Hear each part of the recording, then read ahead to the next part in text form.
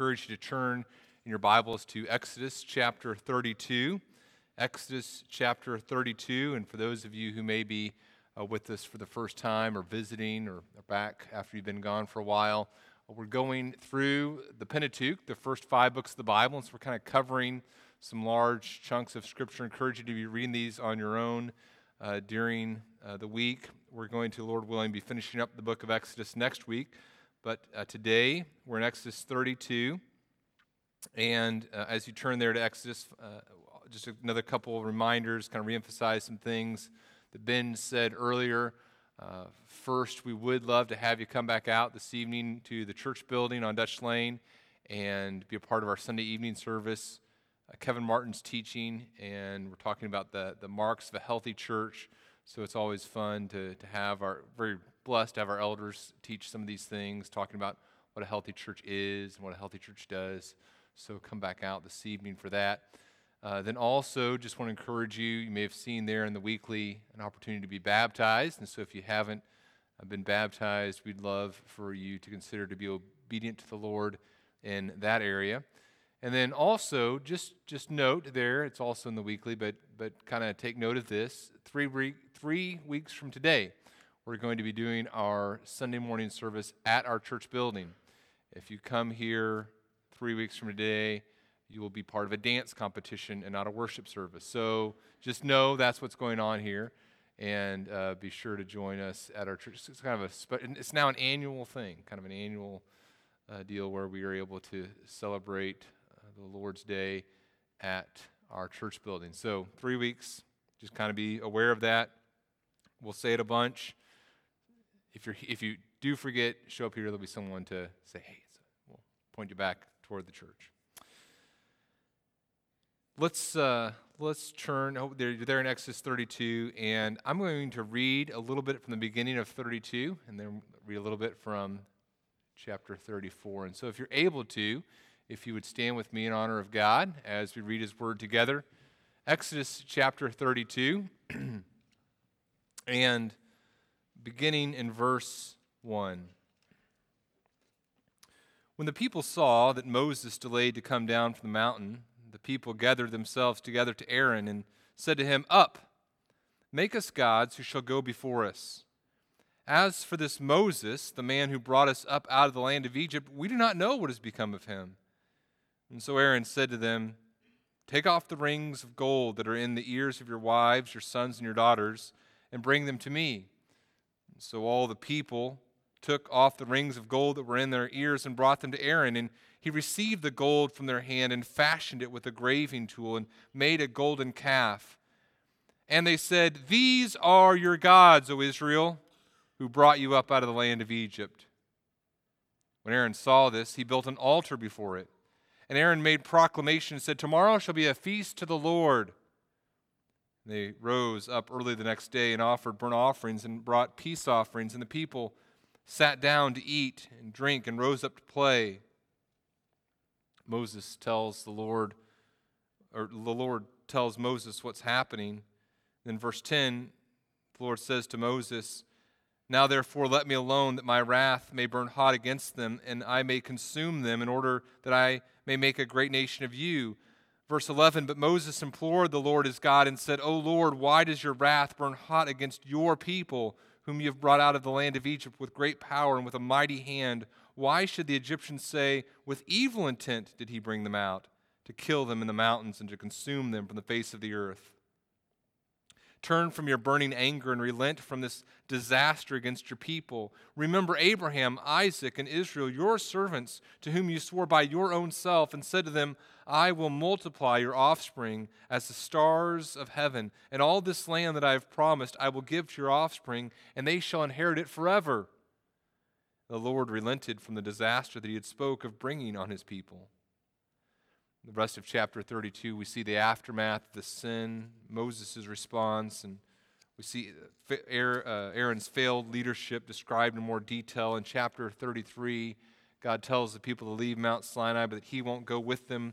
Moses' relationship with God is described there. Moses intercedes for the people. And then in chapter 34, we see the covenant renewed. But before that takes place, Moses asks God to see his glory, and then in verse 5 of Exodus 34 it says, "The Lord descended in the cloud and stood with him there and proclaimed the name of the Lord." This is chapter 34, verse 6. "The Lord passed before him and proclaimed, 'The Lord, the Lord, a God merciful and gracious, slow to anger and abounding in steadfast love and faithfulness, keeping steadfast love for thousands, forgiving iniquity and transgression and sin, but who will by no means clear the guilty, visiting the iniquity of the fathers on the children and the children's children to the third and the fourth generation.' And Moses quickly bowed his head towards the earth and worshiped." You may be seated. May God encourage us through the reading of his word this morning. And Father, as we turn to look at your word more carefully, I pray that you would go before us here, help our hearts to understand and know, believe these things. We pray this in your Son, Jesus' name. Amen. For our honeymoon, Whitney and I went to St. Thomas Island, and it was a wonderful week. My grandmother graciously helped pay for a stay at a lovely hotel there. We rented a car. It was the first time either one of us had rented a car before, so it was a little bit scary, but we convinced them to rent us a car. And we drove around the island. We saw the different things there. We took a trip to St. John's Island and explored there. We walked along the beach. We went snorkeling. We went out to eat each night. It was just a wonderful time. Now, imagine that someone came to me and said, "Daniel, I would like to give you an all-expenses-paid trip back to St. Thomas. You will stay at the same hotel, you'll get another rental car, you'll drive around the island, you'll get to enjoy long walks on the beach, you will get to go snorkeling, visit other places, eat out at all the same restaurants. The only difference is Whitney can't go with you." Now, how appealing would that trip be to me? The answer is not all that appealing, right? I mean, the places would be the same, but without Whitney's presence, without her being with me, it would just be a trip. It wouldn't be a vacation. I would rather sit at home in my living room with Whitney and the kids than be on a tropical island by myself. Her presence is what makes it enjoyable. When I was single, I used to love to watch TV by myself. I'd go to the movies sometimes by myself if there was a movie that I wanted to see. But now, I would rather watch a mediocre TV show with the kids than a good TV show by myself. And I do, a lot. When I'm listening to a podcast or something, I'm on a run, I'm kind of listening to a podcast, or I'm in the car and I'm listening to something like, one of the kids would like to hear this, and I'll stop listening to it, and I want to experience this with the kids, because I think they'll get something out of this. It drives them crazy, but there's enjoyment in being with someone I love to experience this thing. Again, if Whitney's not at a place with me, it's just a trip. It's not a vacation. It's not pleasurable in the same way. Now, for the Christian, for those of us whose hearts have been transformed by the gospel as we have placed our faith in Jesus Christ alone for our salvation, we should be able to say, without the presence of God, life isn't life. Unless God is in whatever I'm doing, it's not worth doing. There's not joy in this activity if God isn't or can't be a part of it. And so if I'm engaged in work, and I don't experience the presence of God, if I'm engaged in a hobby or an activity that God isn't or can't be engaged in, I should be able to say that this isn't where joy is found. This isn't where delight is found. And if I can engage in work, if I can engage in activity, if I can engage in pursuing something and say that this is where joy is found and God isn't in it, what I need to understand is this is actually idolatry. This is actually idolatry, because what I'm saying is I can find joy, significance, delight in something that isn't God. And for the Christian, we understand joy, significance, delight is found in God and God alone. Now, here's the problem. All of us are idolaters.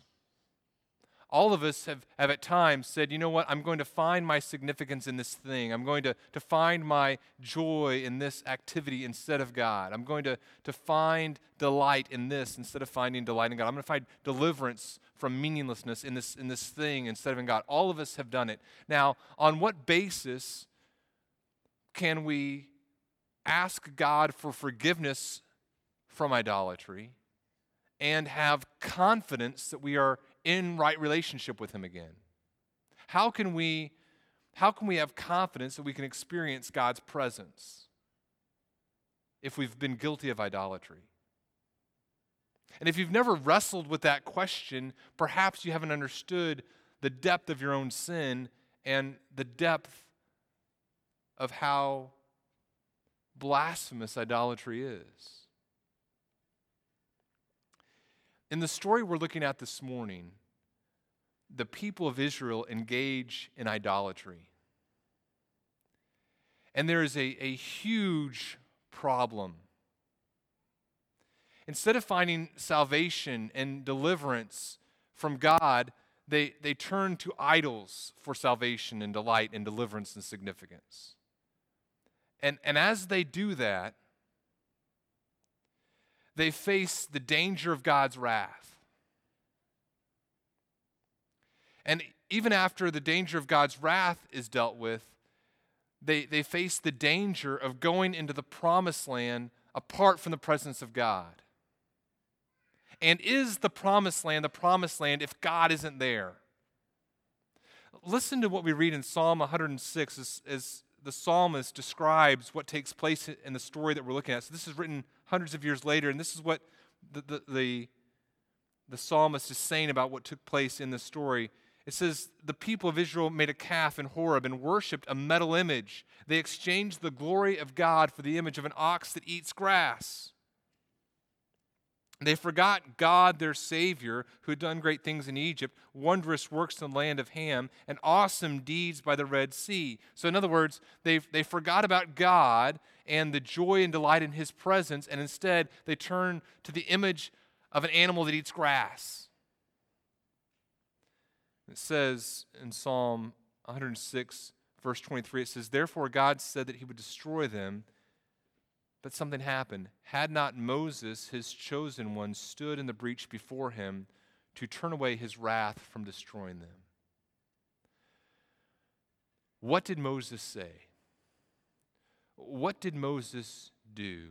In other words, here are the people of God engaging in this idolatry. Here's the wrath of God, and Moses says something. He intercedes, he stands in the breach. What is it that he does? On what basis does he say, God, don't do this. Instead, allow them to enjoy your presence and experience the delight of relationship with you again? What is it that Moses does? It's an important question for us to consider, because we need to understand on what basis can you and I, those of us who are sometimes guilty of idolatry, of finding joy, delight, salvation in something besides God, how can those of us who are idolaters at moments, or at least struggle with the sin of idolatry, how can we have confidence that we can come into the presence of God?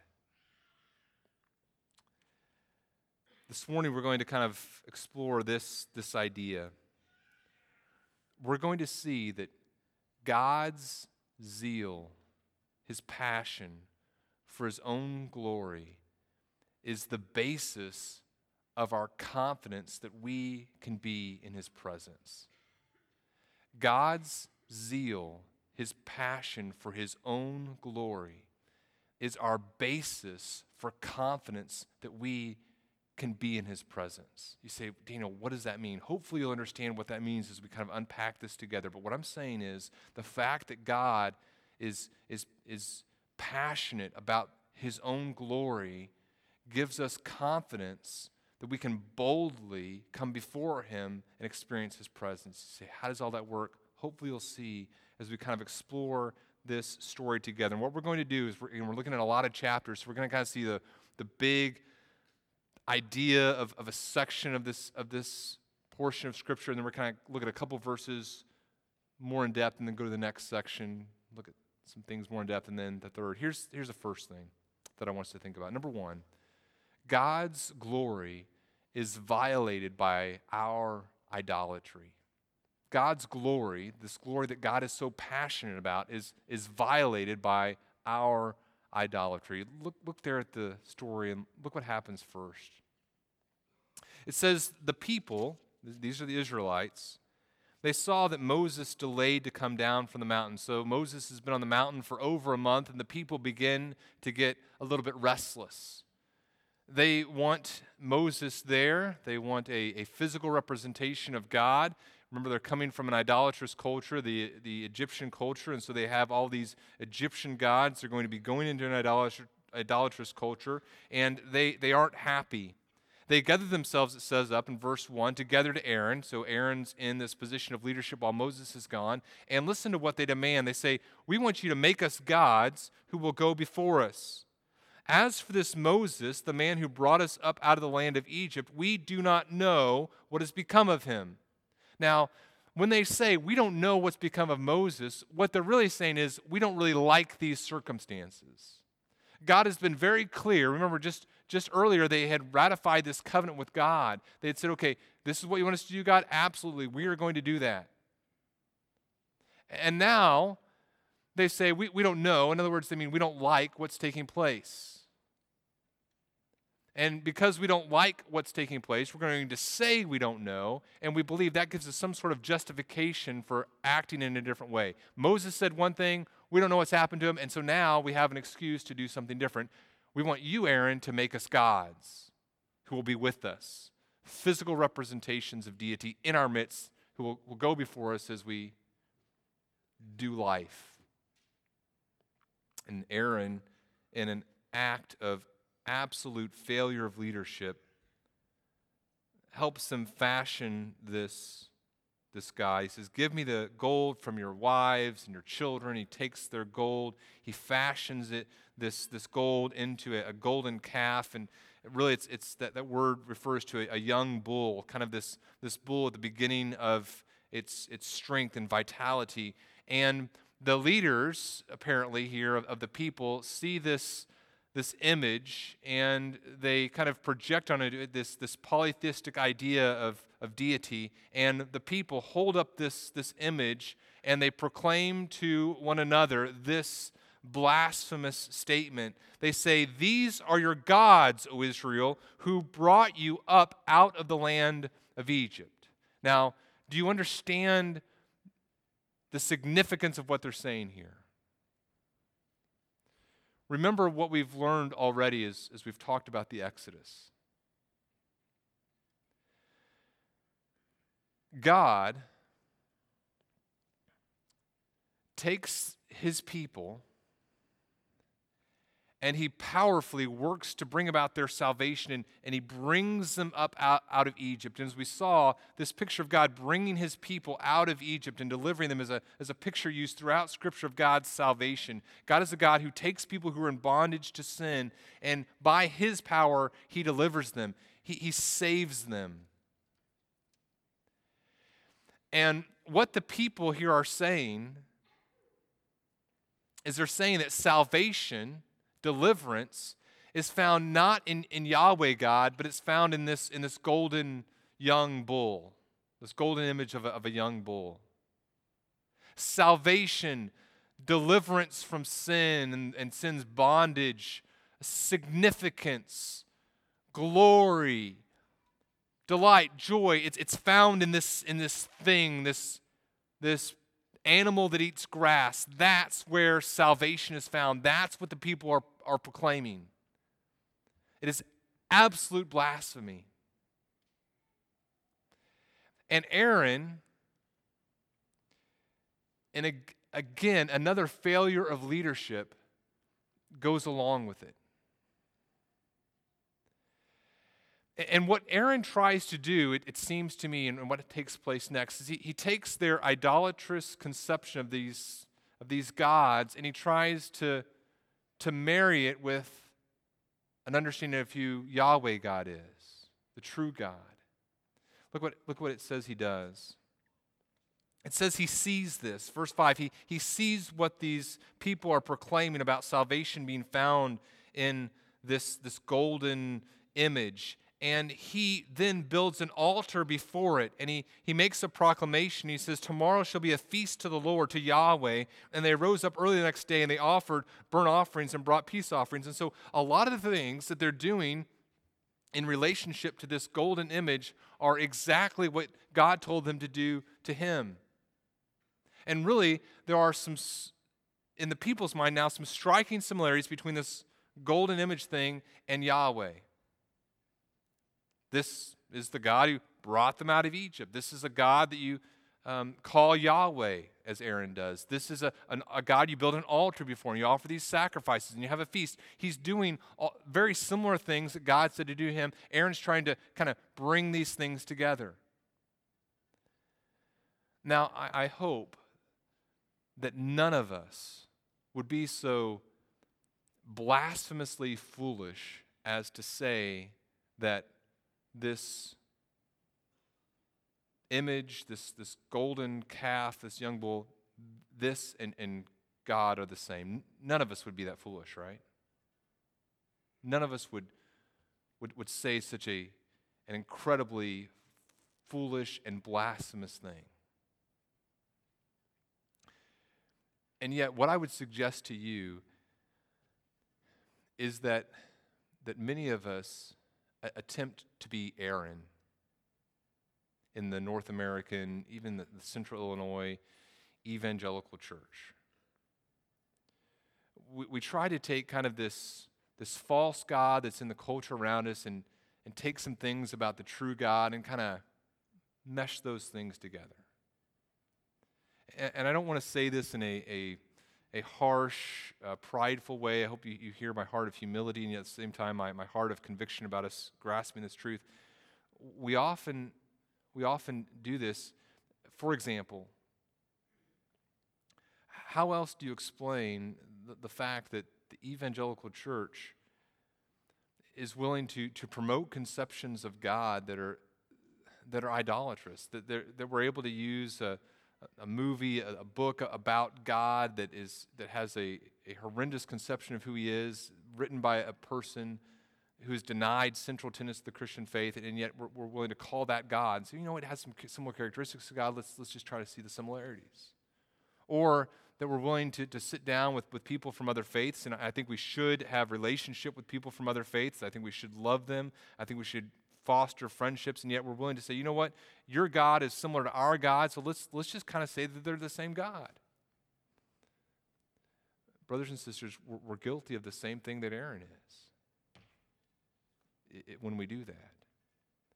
Or how else do you say, you know what, and really we go through the same pattern that they did. They said, okay, we don't know, and really what they mean is we don't like something about God. And because we're kind of confused, we're going to say, okay, this is God. And then we're going to worship on the basis of our new understanding of who God is, and then it's going to produce idolatrous fruits. In fact, look at the text. It says they engaged in this worship, and it says, and the people sat down to eat and drink and rose up to play. And that word play there refers, I think, to debauchery, to immorality, to this wanton lack of restraint. And you see it throughout the chapter, described in those terms. So they say, we don't like something about God. We don't know. We don't like something about God. Therefore, we're going to create this new understanding of God. And then the fruit of that worship, even though we're still calling it God, the fruit of that worship is going to reveal that it's not a true God.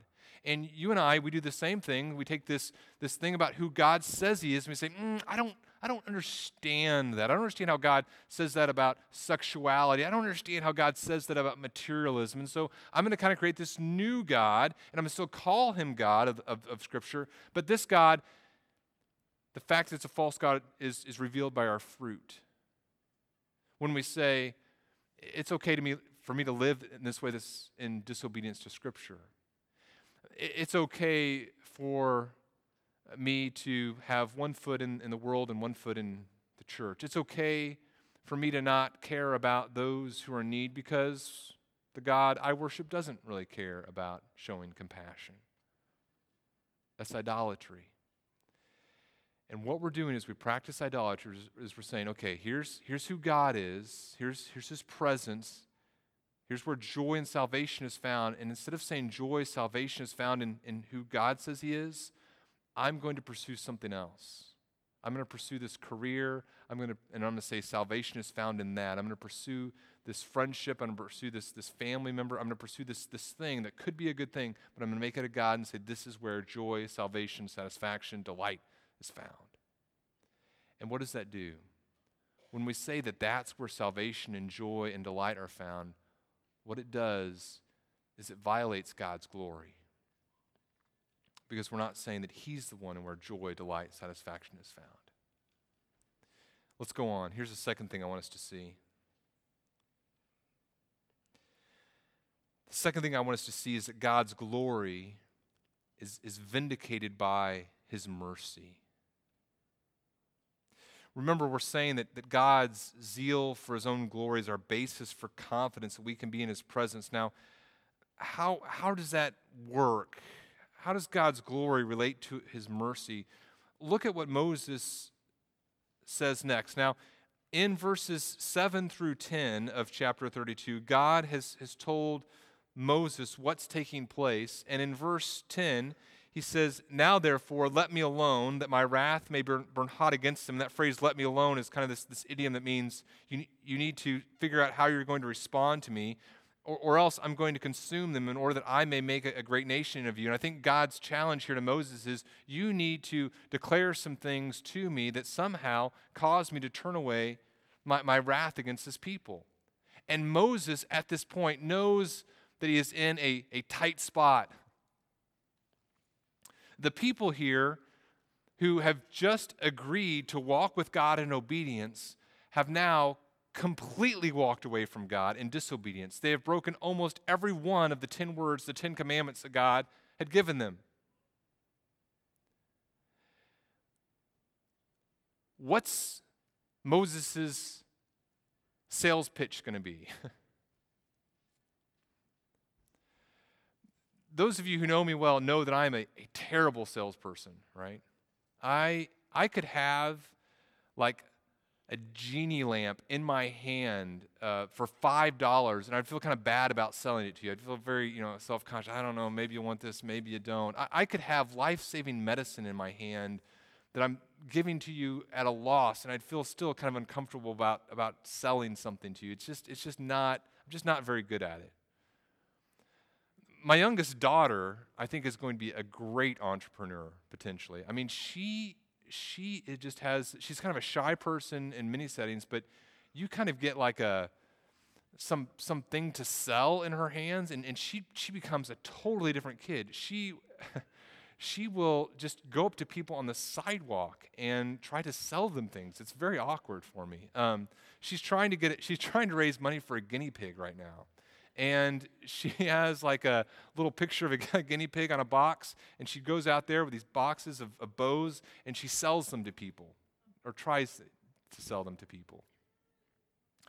And it's very uncomfortable for me, but she is totally okay with it. And and I think this is true of all good salespeople, she believes in her product, right? I mean, she'll talk to me about these bows and how beautiful they are and how everyone wants a bow. And she truly believes, I mean, guy or girl, you're going to want these bows because they're so lovely, right? She can sell it because she believes in her product. Now, imagine you're Moses here.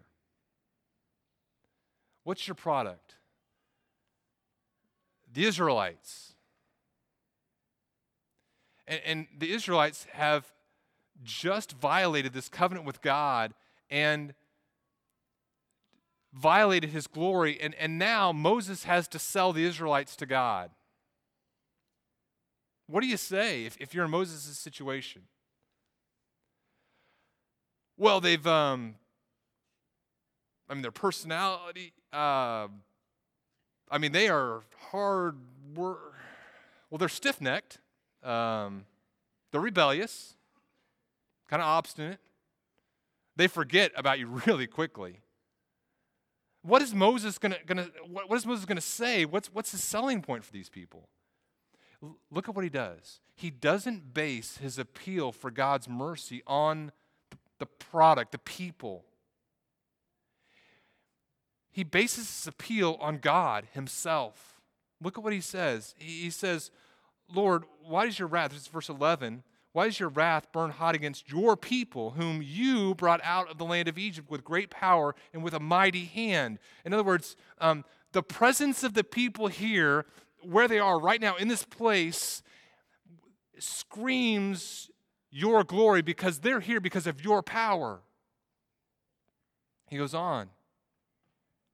Why should the Egyptians say, verse 12, with evil intent did he bring them out to kill them in the mountains and to consume them from the face of the earth? Turn from your burning anger and relent from this disaster against your people. In other words, your name is at stake here because if you destroy this people, the Egyptians will hear about it and it will cause you to look less glorious. They'll question your intent. He goes on. Remember Abraham, Isaac, and Israel, your servants to whom you swore by your own self, and said to them, I will multiply your offspring as the stars of heaven, and all this land that I have promised I will give to your offspring, and they shall inherit it forever. The Lord relented. Now, what does Moses say? He says, look, their presence here is a sign of your power. If the Egyptians hear that you destroyed them, it'll make your name look bad because these are your people. And, he says, this is about your reputation and your word being at stake because you have made a promise. Moses does the only thing he can and the only thing we can. He makes it not about the worth of the people, but the worth of the glory of the name of God himself.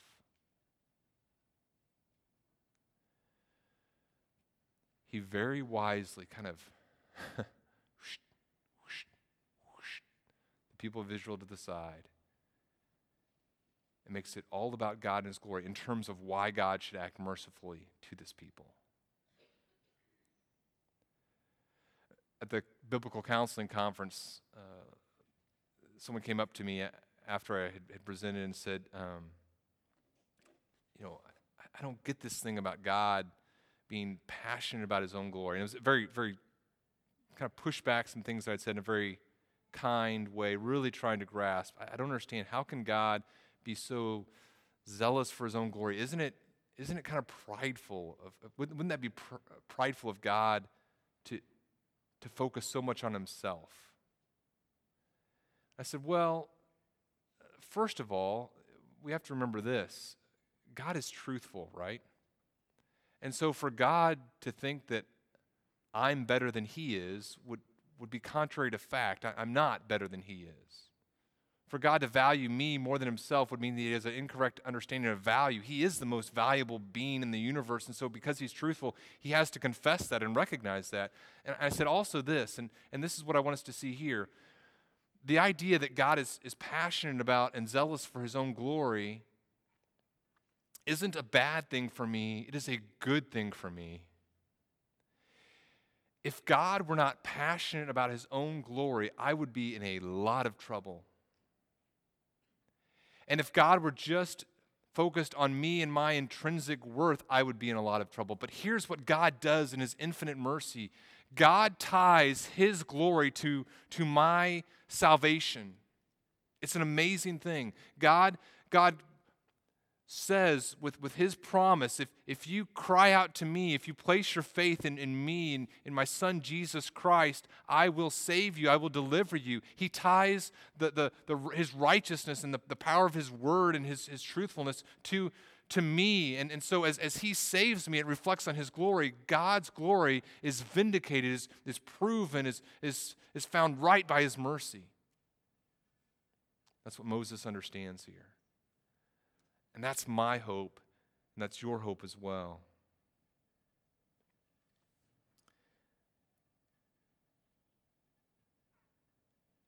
If the story of our relationship with God was just based on our goodness, we'd be toast. But the good news is that God forgives based upon the glory of his own name. And the story here continues for the Israelites because God is glorious. And that glory is vindicated by his mercy. Here's the last thing that I want us to see. God's glory is viewed through his compassion. God's glory is viewed through his compassion. Now, what happens next? In chapter 32, there's a reckoning for the sin. There's punishment on the part of Moses. There's Aaron's failed leadership, all those things we mentioned earlier. Then in chapter 33, because of God's mercy, he doesn't annihilate them. He allows the story of salvation to continue, but the relationship hasn't been restored yet. And in chapter 33, God says, yeah, you guys go on ahead, but I'm not going to be with you. My presence isn't going to go with you. And the people mourn as they hear that. Because the promised land isn't the promised land if God isn't there. It's a great thing to think about, right? If God said, yeah, you can go on and you can be successful in your work, you can be successful with your family, you can be successful in that whatever endeavor of life you want to be, the only problem is I won't be there, would that be enough? Would you even notice if God withdrew his presence from you in the endeavors you pursue? For the people of God, for the Israelites, they recognize that's not enough. The promised land, all the milk and honey we can have, is not satisfying without God's presence. They mourn. Chapter 33 talks about Moses' relationship with God and his experience of God's presence in verses 7 through 11. And then Moses intercedes again for the people in verse 12. He says, look, God, you say that I'm in this right relationship with you. And then he says in verse 13 now, this is 33, verse 13. Now, therefore, if I have found favor in your sight, please show me your ways, that I may know you in order to find favor in your sight. God says, my presence will go with you, I'll give you rest. But Moses persists in verse 15. He says, if your presence will not go with me, don't bring us up from here. For how shall it be known that I have found favor in your sight, I and your people? Is it not in your going with us that we are distinct, I and your people, from every other people on the face of the earth? Moses' confession here is so right and exactly what each of us who have placed our faith in Jesus Christ should understand as well. Look, God, if we're in the land, this land flowing with milk and honey, and you're not there, it's not enough. Our identity, who we are, our distinctiveness is found in our experiencing your presence. And if your presence isn't there, we're nothing. It's the nature of who we are, the fact that we are distinct is that we're to be your people. Your presence is supposed to be there, and we're proclaiming you to others. And Moses says, I want to see your glory. I want to see your glory so that I can know that you are going to be with us. Please show me your glory, he says in verse 18. And God says, I will. I'm going to allow my goodness to pass before you.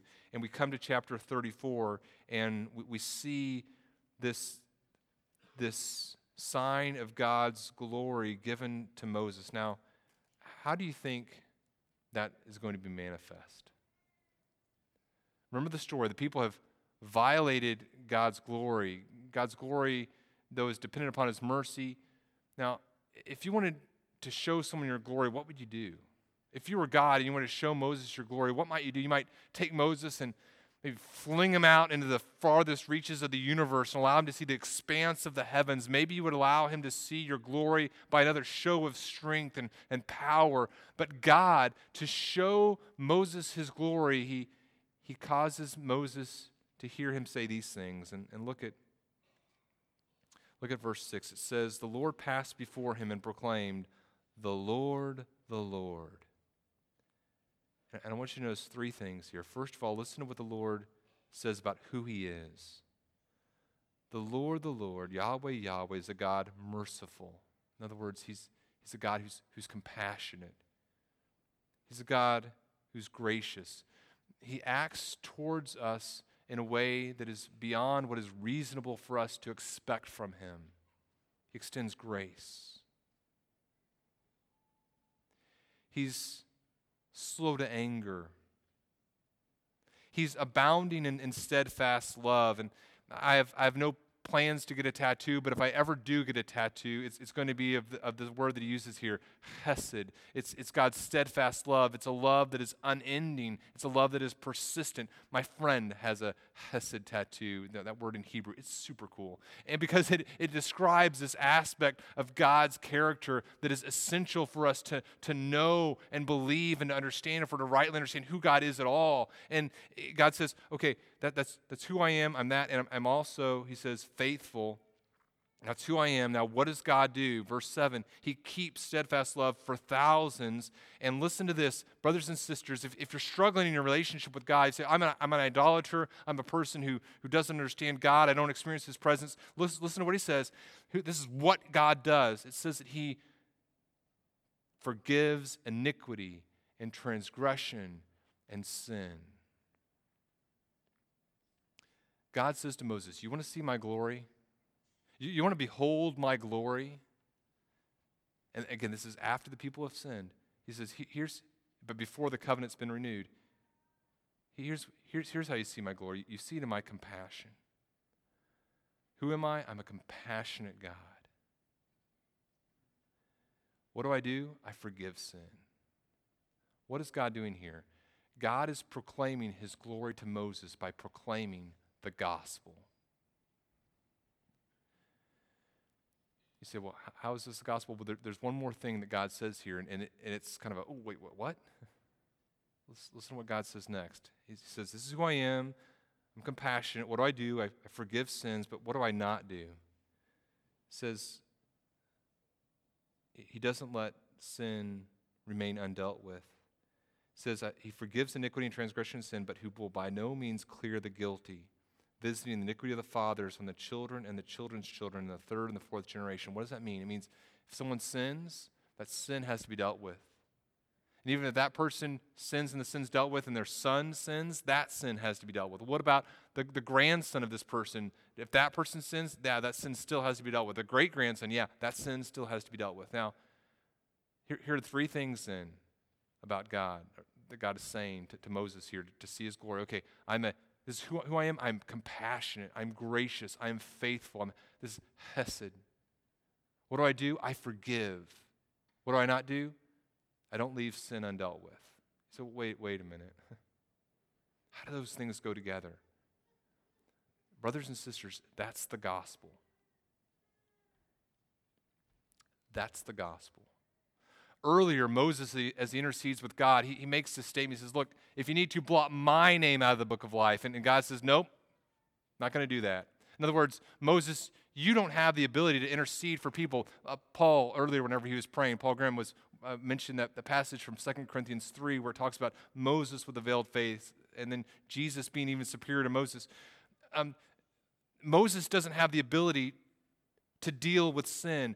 God is going to renew the covenant because he is a God who is compassionate. He is a God who forgives, but he's also a God who's going to deal with sin. And how does he do that? He does that in the person of Jesus Christ, which all the book of Exodus is pointing toward. Brothers and sisters, God renews his covenant with his people, not because of his people, but because of himself. And our hope for joy and delight and satisfaction is not found in ourselves, but it's found in God. Our hope of delight and joy and significance and escape from meaningless isn't found in idolatry. It's found in the presence of God. And you and I should desperately long for the presence of God. You say, okay, I do long for the presence of God. I want God to be with me in my work. I want God to be with me with my children. Just like going on vacation without your wife is just a trip. I want to be in God's presence. All those things I want to experience God. But how can I have hope that I will? Because I'm an idolater. How can I have hope that God will forgive and that God will be in this? You can have hope because of God's passion for his glory. God is a God who is who he is. And who is he? He is compassionate. He is merciful. He shows steadfast love toward you. And he is a God who completely and totally deals with sin.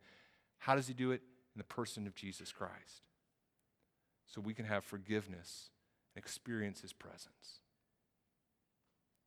I encourage you, just some of us, as we think about God's relationship with us, we fail to understand what it really means that he's glorious. God is glorious in all aspects of his being, but here he reveals himself, his glory, his compassion. Meditate upon these things. This compassion that shows and reveals itself in the person of Jesus Christ. Let me pray as we close, and then I'm going to pray the prayer of benediction. And Heavenly Father, we do recognize your great power in your Son Jesus, compassion that we don't deserve, a grace that is beyond what any reasonable person would expect from you, and yet we rejoice that you are who you are because we are who we are, and we are flawed, frail people who only have the ability to be forgiven because of your graciousness and become people who are instruments of praise for you. Allow us to pursue that. We pray this in your Son, Jesus' name, for your glory. Amen. Again, I encourage you to come back this evening for our Sunday evening service. It's going to be a great time of worshiping the Lord together. And let's pray the prayer of benediction this morning. Now to him who is able to do far more abundantly than all that we ask or think, according to the power at work within us, to him be glory in the church and in Christ Jesus forevermore. And God's people said with joy, amen. Have a wonderful day in the Lord.